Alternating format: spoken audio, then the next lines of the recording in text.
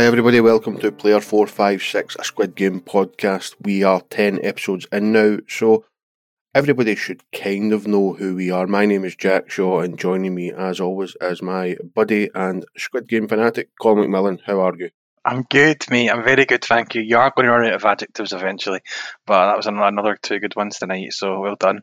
10 episodes in a decade. Thoroughly enjoying it and loving some of the feedback and the correspondence we're starting to get, which we'll come on to in the next couple of episodes. But I know I seem to say this every week when we sit down to record these episodes, Jack, but I think this might be one of my favourite episodes.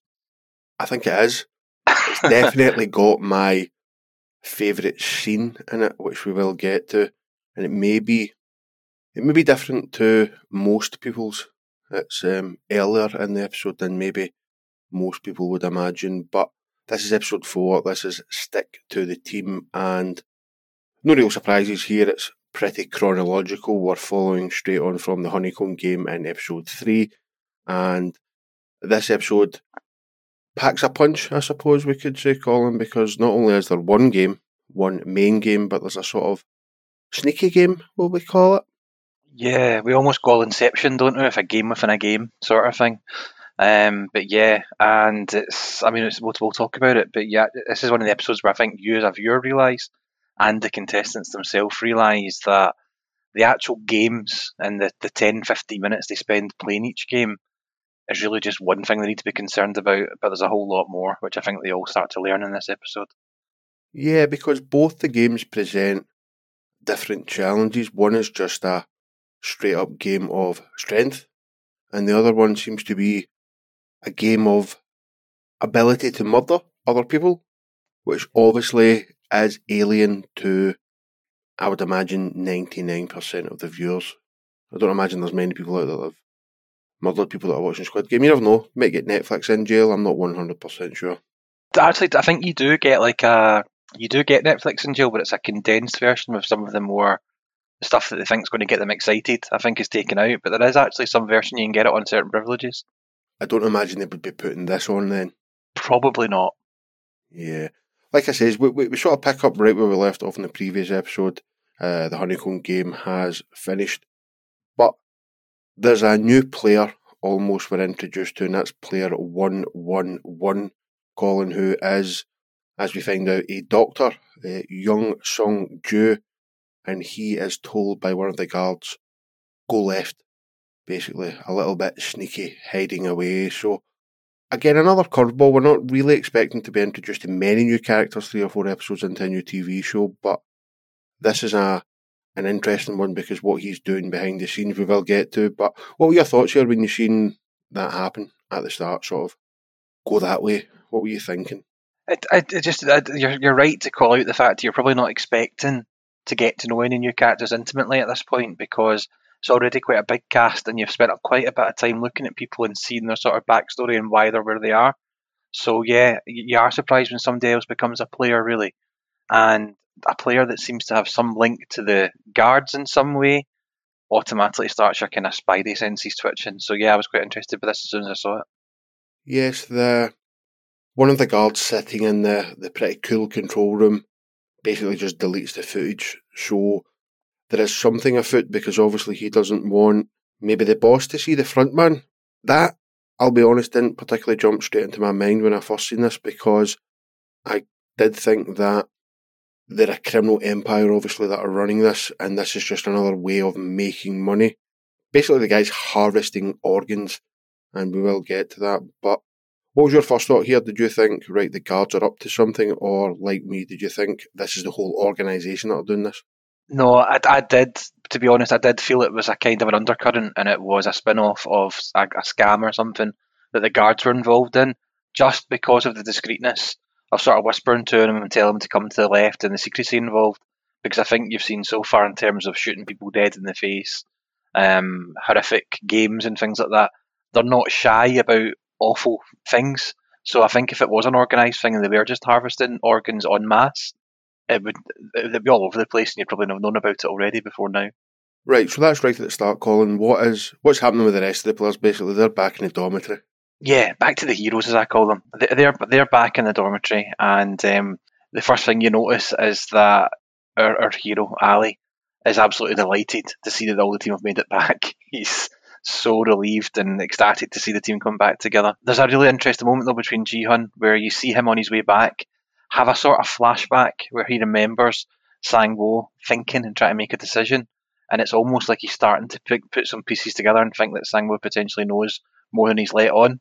I think it's the first use of flashbacks in the show so far, to remind you, or really remind the viewer, what he's actually thinking here and showing him what's actually going on in his head. So you're starting to see these first sort of seeds grow for Ji-hun, but they're very, very clever as they do this slowly. And you can tell it's not totally consuming him yet because he's still very friendly with him. He talks to him, they work together, but there is these seeds starting to grow, isn't there? There is definitely, yes. Sang-woo's face paints 1,000 pictures when everybody walks back into the dormitory. It's kind of relief, but there is a guilt, and I've seen a lot of people saying that the acting is a little bit hammy at times, but his face is perfect. And then the slight pause with Ji-hun when he says, "Oh, don't worry, I picked the umbrella by myself." I think there's a split second where he does know here that his friend is no good, in my opinion. That's what I think anyway. You can just see it, even though the acting has been described as a little bit iffy at times by myself and others online, but I thought you could definitely see that. I think in terms of the acting, I think the acting appears a lot worse than it is when you're watching the dubbed version. Because when you're watching the dubbed version, you're actually watching two people playing the same character, really. You're watching the actual physical actor. Then you're watching a voice actor trying to kind of bring to life that what that person's doing and speak at the same time. And it is very, very difficult. And I think the voice acting, if anything, isn't great. And that probably detracts from the actual physical acting. Because I don't remember that being such a thing for me when I watched it originally with the subtitles. But now watching them back so that I can sort of second screen and take notes at the same time, I am using the dubbing version. And I am noticing that, and people are appearing a little bit more charismatic and a little bit more stage schooly, which I didn't notice before on the first watch. So I'm not sure if that criticism is coming from a lot of people that have just watched the dubbed version. Perhaps. Like, 79 people were eliminated in the Honeycomb game. So I took a look at numerology again, Colin, because it's just something that I think is really interesting. Now, with numerology, it's kind of very much along the same lines as astrology. So very generic terms are getting used, but I found this quite interesting about the number 79. Tends to be tolerant rather than confrontational, because tolerance provides more opportunities to learn and confrontation tends to focus on one thing. I think that describes Ji-hun's actions with Sang-woo, where he doesn't want to confront him about how he is actually feeling and his thoughts on, you try to kill us almost, you try to fuck us over there. So again, I don't know if I'm just taking such a deep dive into this that I'm going all over the place, but I think that's quite apt, to be fair. It doesn't. What you're finding and what you're noticing fits into the narrative. So you could be onto something, or if you are just over diving, you're still finding good stuff. So I'm all for it. So please continue with the numerology updates because I enjoy them. Yeah, 7.4 billion added to the grand prize, which is now sitting at about 34.8 billion. The players get in line for a shitty little meal, basically. Would you be happy with an egg and a bottle of, I don't even know if it's soda or lemonade or tonic water? I don't know what it is. It looked like Sprite or something like that. But yeah, a little meal of one single boiled egg, by the looks of things, and a bottle of juice. No, I don't think it would particularly fill me. I have just had a lovely bit of honeycomb, to be fair, but no, I don't think it's quite enough given what you're expecting of these people. And I don't think we're alone in our thoughts, because we quite quickly see that the kind of gangster, rough type of guy who we later find out is called Duke Soo is pretty furious about the meal, and him and player 212 start plotting and scheming their way and come up with a plan in order to cut into the line and get a second helping of food. But not only does that get them a second helping, Jack, it actually shafts 5 others who end up with nothing, doesn't it? Yeah, see, this is quite interesting because it would appear that they did make the exact amount of boiled eggs and juice for the players that were there. Yeah. But they want to cause a riot. So the frontman or the people running this, I think, must have known that certain characters in there would steal other people's food and it would lead to disharmony, basically, because they did make the right amount. There was five sneaked into the line, and there was 5 left over. So even though they did make it, they must have known that basically 101, they probably expected them to do what they did, and they did not disappoint. Yeah, but what happens as well, the show does make a deliberate point here of showing you the front man observing all this on the CCTV. I think they do this for 2 reasons. One, I think to show you that nothing that goes on in that main room isn't observed in the first place. And 2, that he doesn't care what they do to each other. He's not bothered. And if it's going to help to kind of ignite the kind of the fires that he wants to start in that room that night, then it's a welcome thing that's happening. So yeah, I think you're spot on. The exact amount, with the idea that something will go wrong, people will be left out, and it'll just increase the tension and ramp it all up. Yeah, so we've got a nameless player here, 271. He's pretty angry, goes up to the gangster and tries to get his lemonade off of him. It ends up getting smashed, and the gangster gets raging and kicks a guy to death in front of all the other players. Nobody really intervenes here. Is everybody absolutely petrified of this guy? They certainly seem to be. The players certainly do. I don't think the guards are as such because they've got the guns and what's not, but the players all seem to be. And interestingly, the pickpocket, who we later find out is Kang Si-byuk, she's shown for the first time looking pretty vulnerable and pretty concerned, whereas before this, she seemed pretty bold, Jack, pretty standoffish and had quite a confident outlook when we'd seen her previously. And for the first time you see her, just kind of sat a bit concerned and worried about what's going to happen here. Ji-hoon is obviously the hero, player 456. He does at least try and make a stand and speaks to the guards and shouts at the camera, "Why aren't you doing anything?" He calls the gangster a bastard. So he does. He's not scared of getting on the wrong side of somebody that's just murdered somebody. So that shows some sort of deep-seated goodness or a little bit of bravery, although he maybe could have stood in earlier, but I suppose he didn't expect the guy to get murdered. He maybe expected him to get a sore head or a sore rib, basically. So I can see why he didn't jump in straight away. But this shows a braveness again.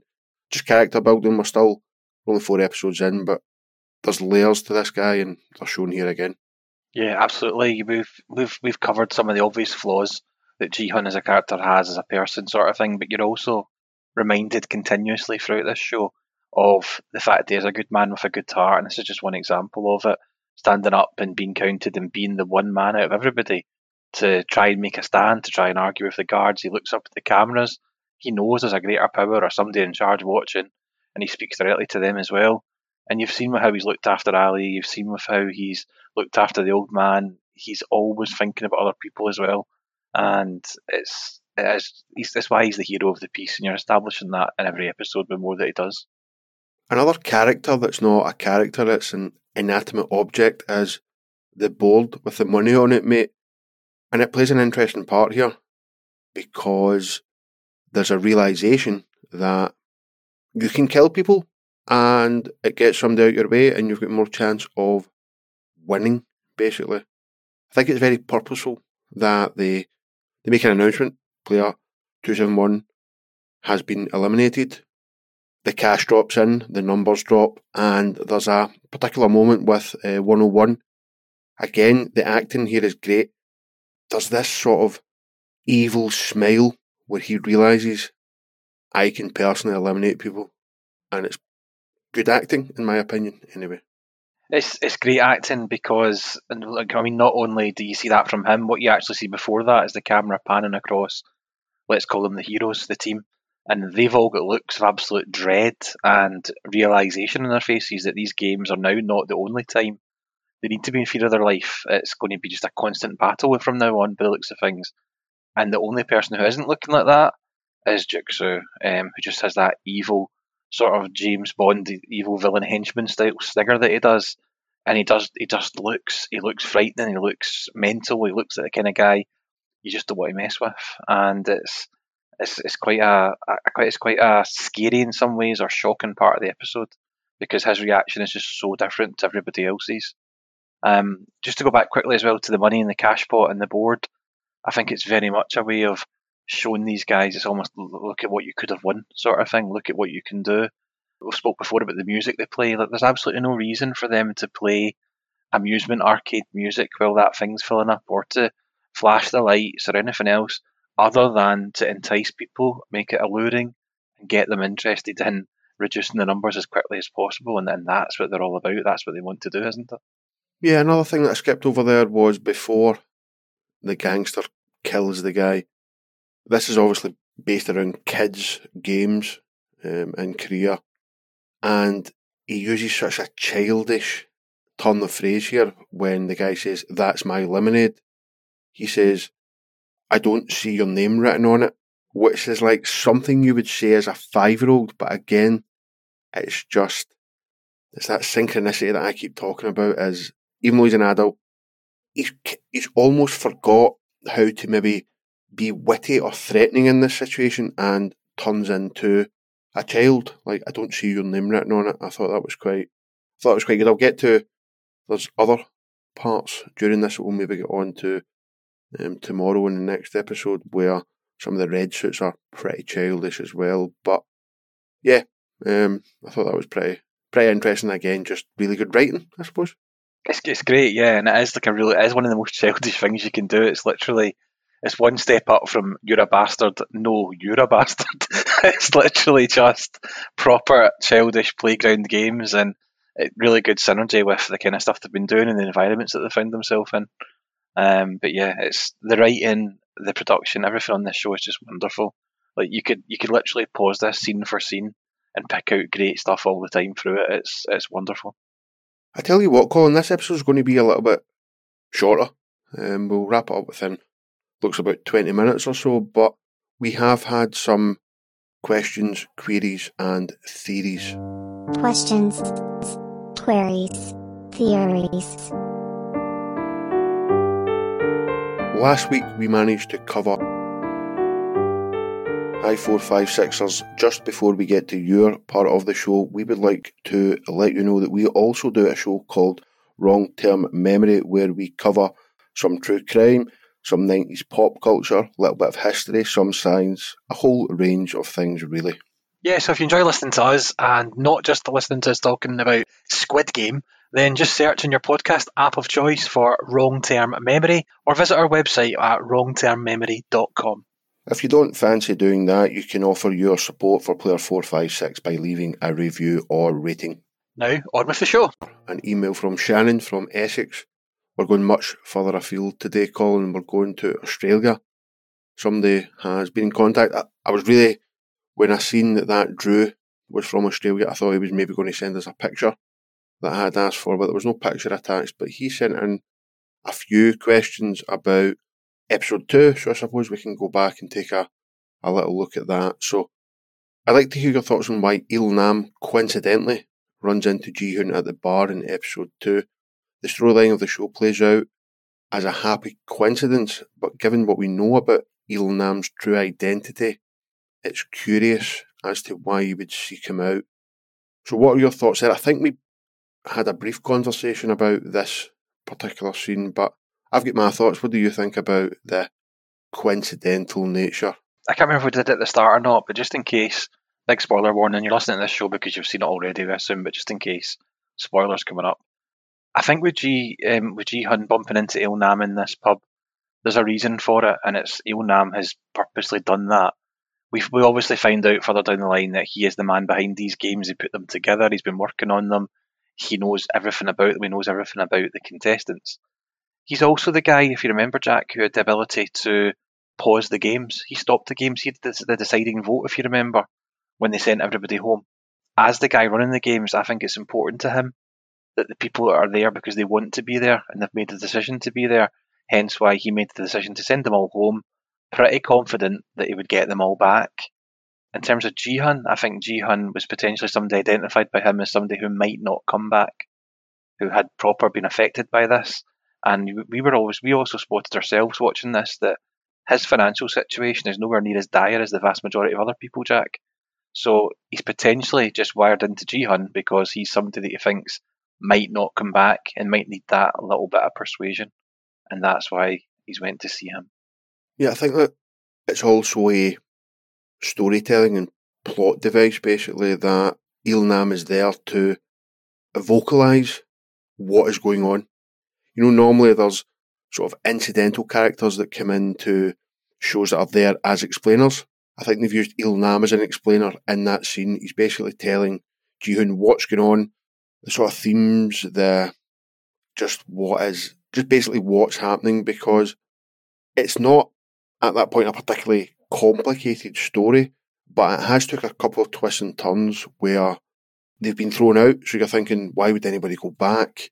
And then he's just explaining what is happening. So I think you're right, and I think it's a pretty good plot device and storytelling device from, again, the writer just making sure that everybody knows what's going on by somebody vocalising it and basically explaining it to you, but kind of sneaking that explanation in. Yeah, I mean, this show isn't number one in 90 countries in Netflix because it's rubbish or because it only appeals to certain people. They've got to, for a show to be successful as this one is, it's got to appeal to everybody, and for that to happen, you do need a little bit of Basil exposition during the show just to make sure everybody watching it can keep up with it and keep along, because sadly for us, everybody that's watched it on Netflix isn't listening to our podcast and isn't doing the sort of deep dives and the rewatch that we're doing and spotting everything. So you do need a little bit of exposition in each episode just to keep it moving along and give you those reminders. And they're good at doing that without making it obvious. This isn't like a network show where you suddenly see something before at the start to remind you of something. So you go, oh, I've not seen him for 7 episodes. He's going to be in this one now. It's a lot smarter than that, but it's very, very well done and it's welcome. Yeah, Drew, thanks for getting in contact. He sent us an email on player456pod@gmail.com. Where else can people find us, Colin, if they want to get in contact? There's a few options. Yeah, people can find us on Twitter at player456pod. And we've also got a website, quitethethingmedia.com. You can find us on there, along with some of the other websites, some of the other podcasts and stuff that we do too. The fact that we got an email from Australia is amazing, Jack. I mean, we've seen that we've got a fair few listeners in Australia, which I was shocked by in the first place. But yeah, we've said before, we love your correspondence, so please do get in touch.